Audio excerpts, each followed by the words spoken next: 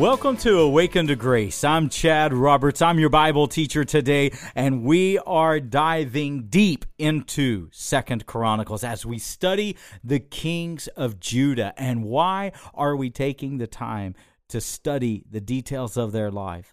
Well, friends, it's because they stand as great warnings to Christ followers today.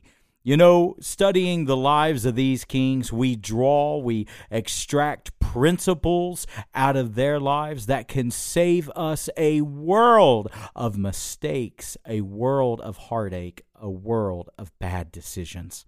So I'm glad you're walking with me through this series. If you've missed any of these sermons, I want to encourage you to download my free mobile app. It is Awakened to Grace, and you can get it wherever you get your favorite apps. Have you ever considered becoming a partner with us?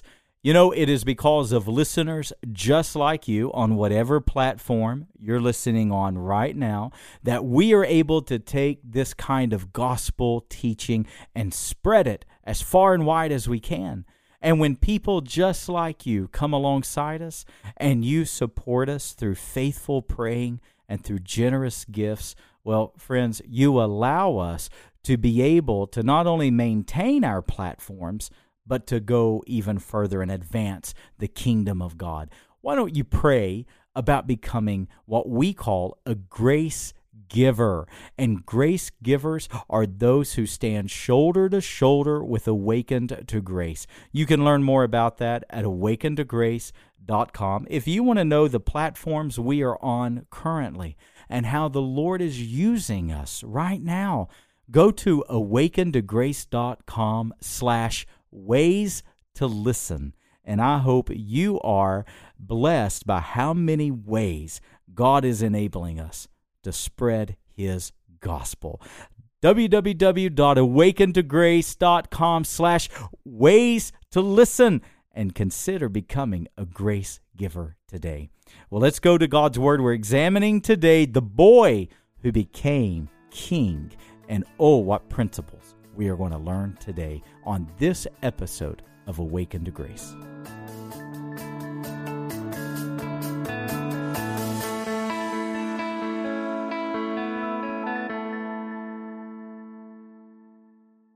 As we get ready to look at Jehoram in 2 Chronicles 21, I want to share with you a little bit about where my thoughts have been this week. I began a book on Thursday. I try each year, I average about a book a week that I read.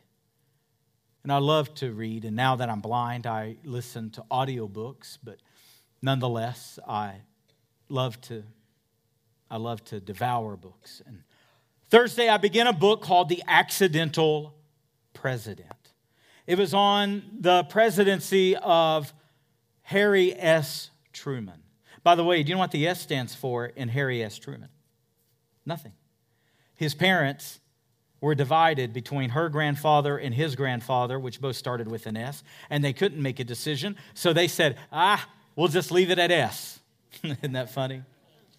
He was born in 1887 in Missouri. And I've so enjoyed this book, The Accidental President. It chronicles how he came to the office of vice president, and of course, FDR died in his fourth term, early in his term at the end of World War II. And I'm paying attention to what this book is saying and what's happening in our country today. And it's all converging for me. I'm an avid news listener, and I keep my ear to the ground. I'm watching what the climate of our culture is. I'm watching the divisiveness of the country. I'm watching all that is unfolding right now at the speed of light. And then I'm going back, and I'm paying attention to history. Progressivism and this far left ideology, the seeds were really planted with Woodrow Wilson. They were flourishing under FDR. But what surprises me, even though had I been a pastor back then, I don't believe I would have aligned with those men's thinking. But even at that, at a greater altitude than that, what rose above those issues were the values of our nation. Now I'm studying Harry S. Truman, who was a staunch Democrat. Interesting.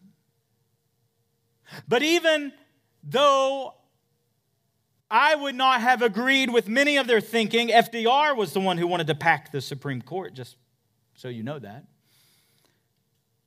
These men were still greatly respected, greatly looked up to. You know why? Because they, even though I wouldn't have agreed with many of their ideology, they had a healthy view of God. Now listen, I'm going somewhere with this. Even though I wouldn't have agreed with everything with FDR and with Harry Truman, I went back yesterday and I listened to 3 of Harry Truman's speeches. The first time that he addressed Congress, right after 3 days after FDR passed, the first time he addressed Congress, I counted it, he named God 7 times. Not to mention the church, not to mention spiritual issues, not to mention good versus evil.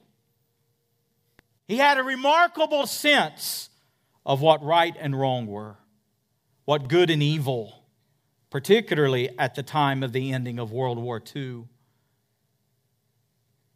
And I find it interesting that in our day, as divisive as what it is, as troublesome as what it is, you look at Harry Truman's administration, which was staunchly Democrat, and right after him was Eisenhower, which was staunchly Republican. And you know what I'm looking at a distance at?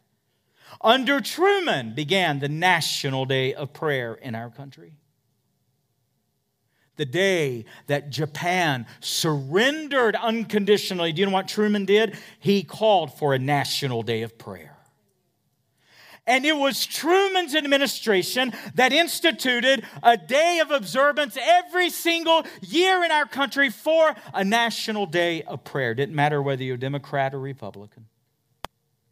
The next administration, who was Republican, under Eisenhower's administration, came our motto that is printed on all of our currency, "In God we trust." Oh, how far we've drifted.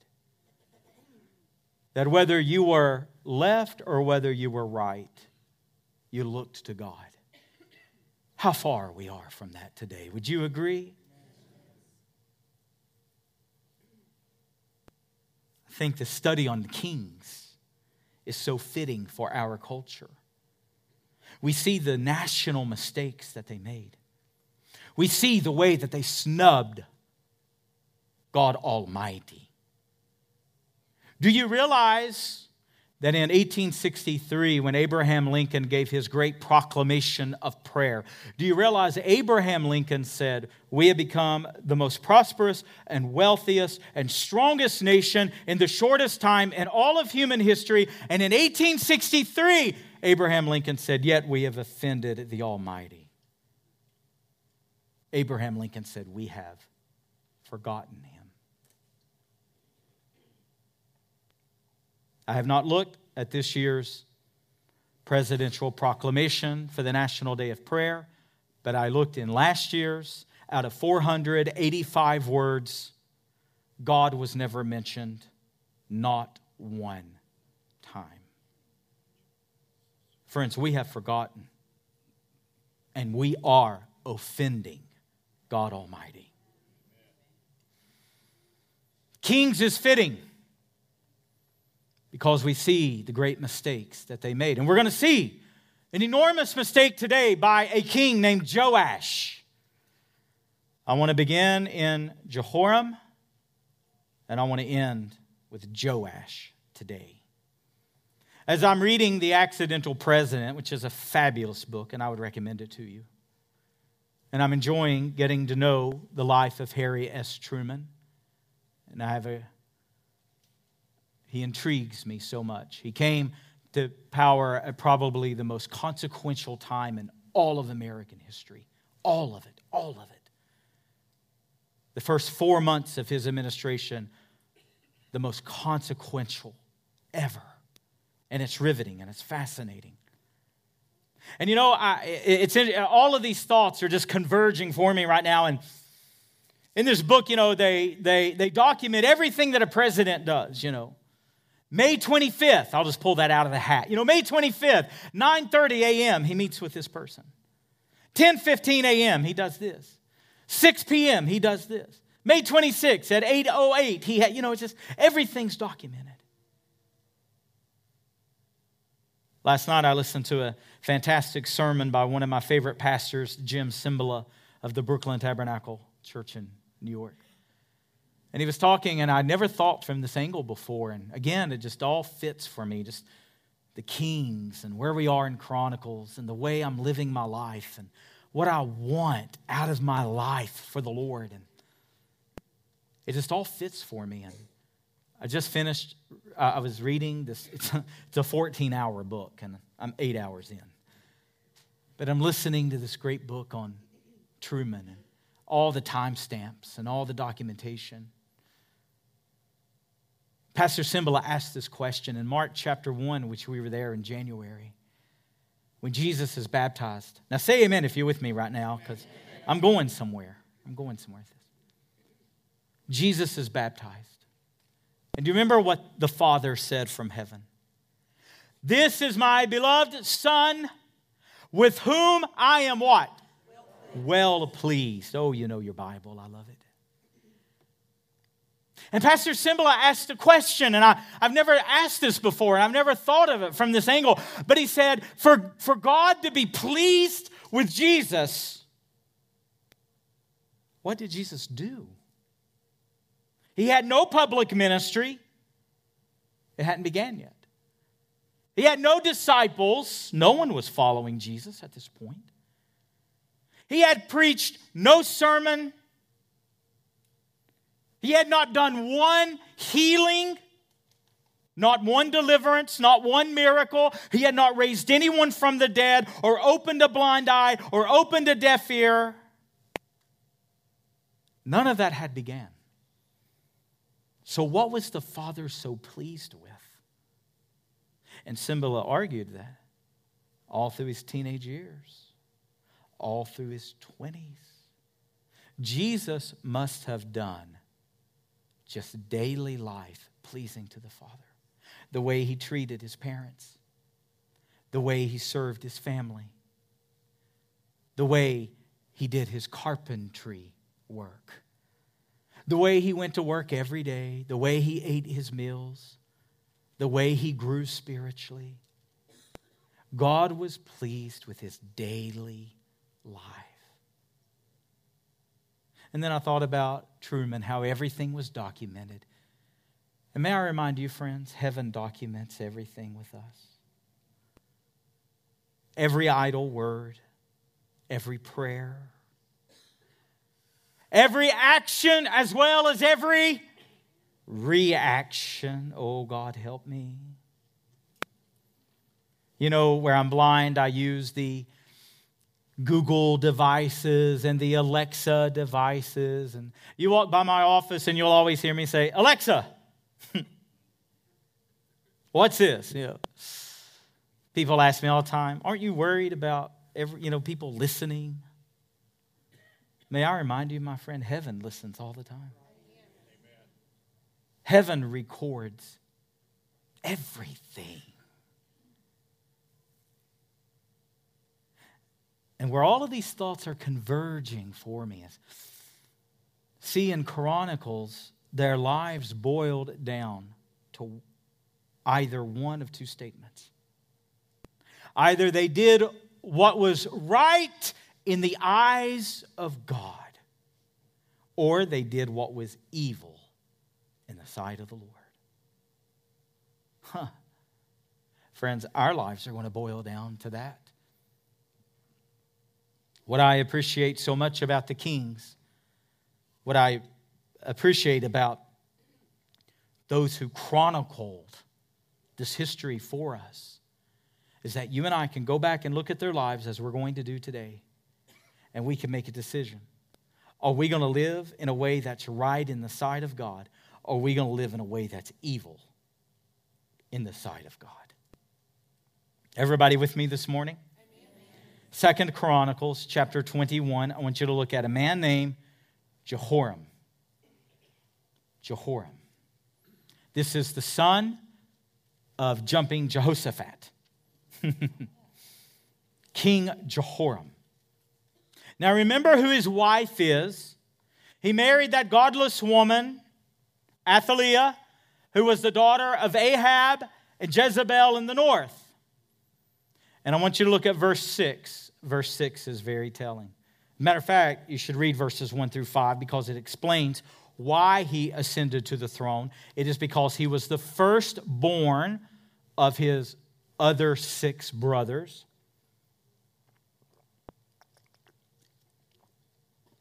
So he did not come to the throne because he was spiritual. He did not come to the throne because he was the most qualified, because he had the deepest character or the highest integrity. He came to the throne simply because he was first. So what he did is he took his other 6 brothers after his father died, and he killed every one of them by the sword. He's a wicked man. Verse number 6, he did what was evil in the sight of the Lord. Why? Because he aligned himself with the house of Ahab to the north. So rather than following the Lord, rather than following in the footsteps of Jehoshaphat or even Asa, or especially King David, his forefather, he chose to follow according to the house of Ahab. And he followed in their wickedness. But verse number 7 is a remarkable principle. Verse 7 teaches that even though men may be faithless, even though men may be wicked, I want you to note verse 7, the Lord would not break his covenant with David. The book of Timothy teaches that while we may be faithless, God is faithful. God does not break covenant. Amen. God could have so easily wiped out these descendants, but no. He gave opportunity after opportunity. We're going to see in a moment how he sent prophet after prophet, trying to warn, trying to convince, trying to persuade, but yet they would not listen. Jehoram, according to verse number 12, receives a FedEx package. Priority mail. And who did he receive this letter from? The prophet Elijah. Now, Elijah did not mince words. Elijah said, you have forsaken God. God's going to forsake you. You have murdered your 6 brothers, by the way, who were better than you. I like that jab that Elijah throws. A little throat punch to Jehoram. And he says, and you'll suffer a disease for 2 years of the intestines, of your bowels. And he gives a very dire prophecy. You skip down to verse 14 and 15 of 21, and sure enough, a disease comes upon him, and he's in agony for 2 years, and eventually his intestines fall out. I'll share that with you right before lunch. You're welcome. Give me a little more time to preach here. In verse number 20, what is the epitaph of Jehoram? What is his departing like? What does it say? And he departed at no one's regret. Whew. What a wicked life. What a way to live. You turn the chapter, his son, Ahaziah, comes to the throne. He's as wicked as his father. What happened to Jehoshaphat's lineage? Jehoshaphat so served the Lord. And now his son fallen by the wayside. His grandson fallen by the wayside. Wicked, only reigns a year. Jehoram only 8 years. By this time, you go to chapter 23, Athaliah comes to the throne. Remember, Athaliah is the wicked woman. She is the daughter of King Ahab and Queen Jezebel. And for 6 years, Athaliah rules Judah. What a travesty. This woman was so wicked, are you listening to me? She murdered her grandchildren to take the throne. September 11th is National Grandparents' Day. You would not celebrate her. What a wicked woman. In chapter 23, perhaps verse 11, I believe.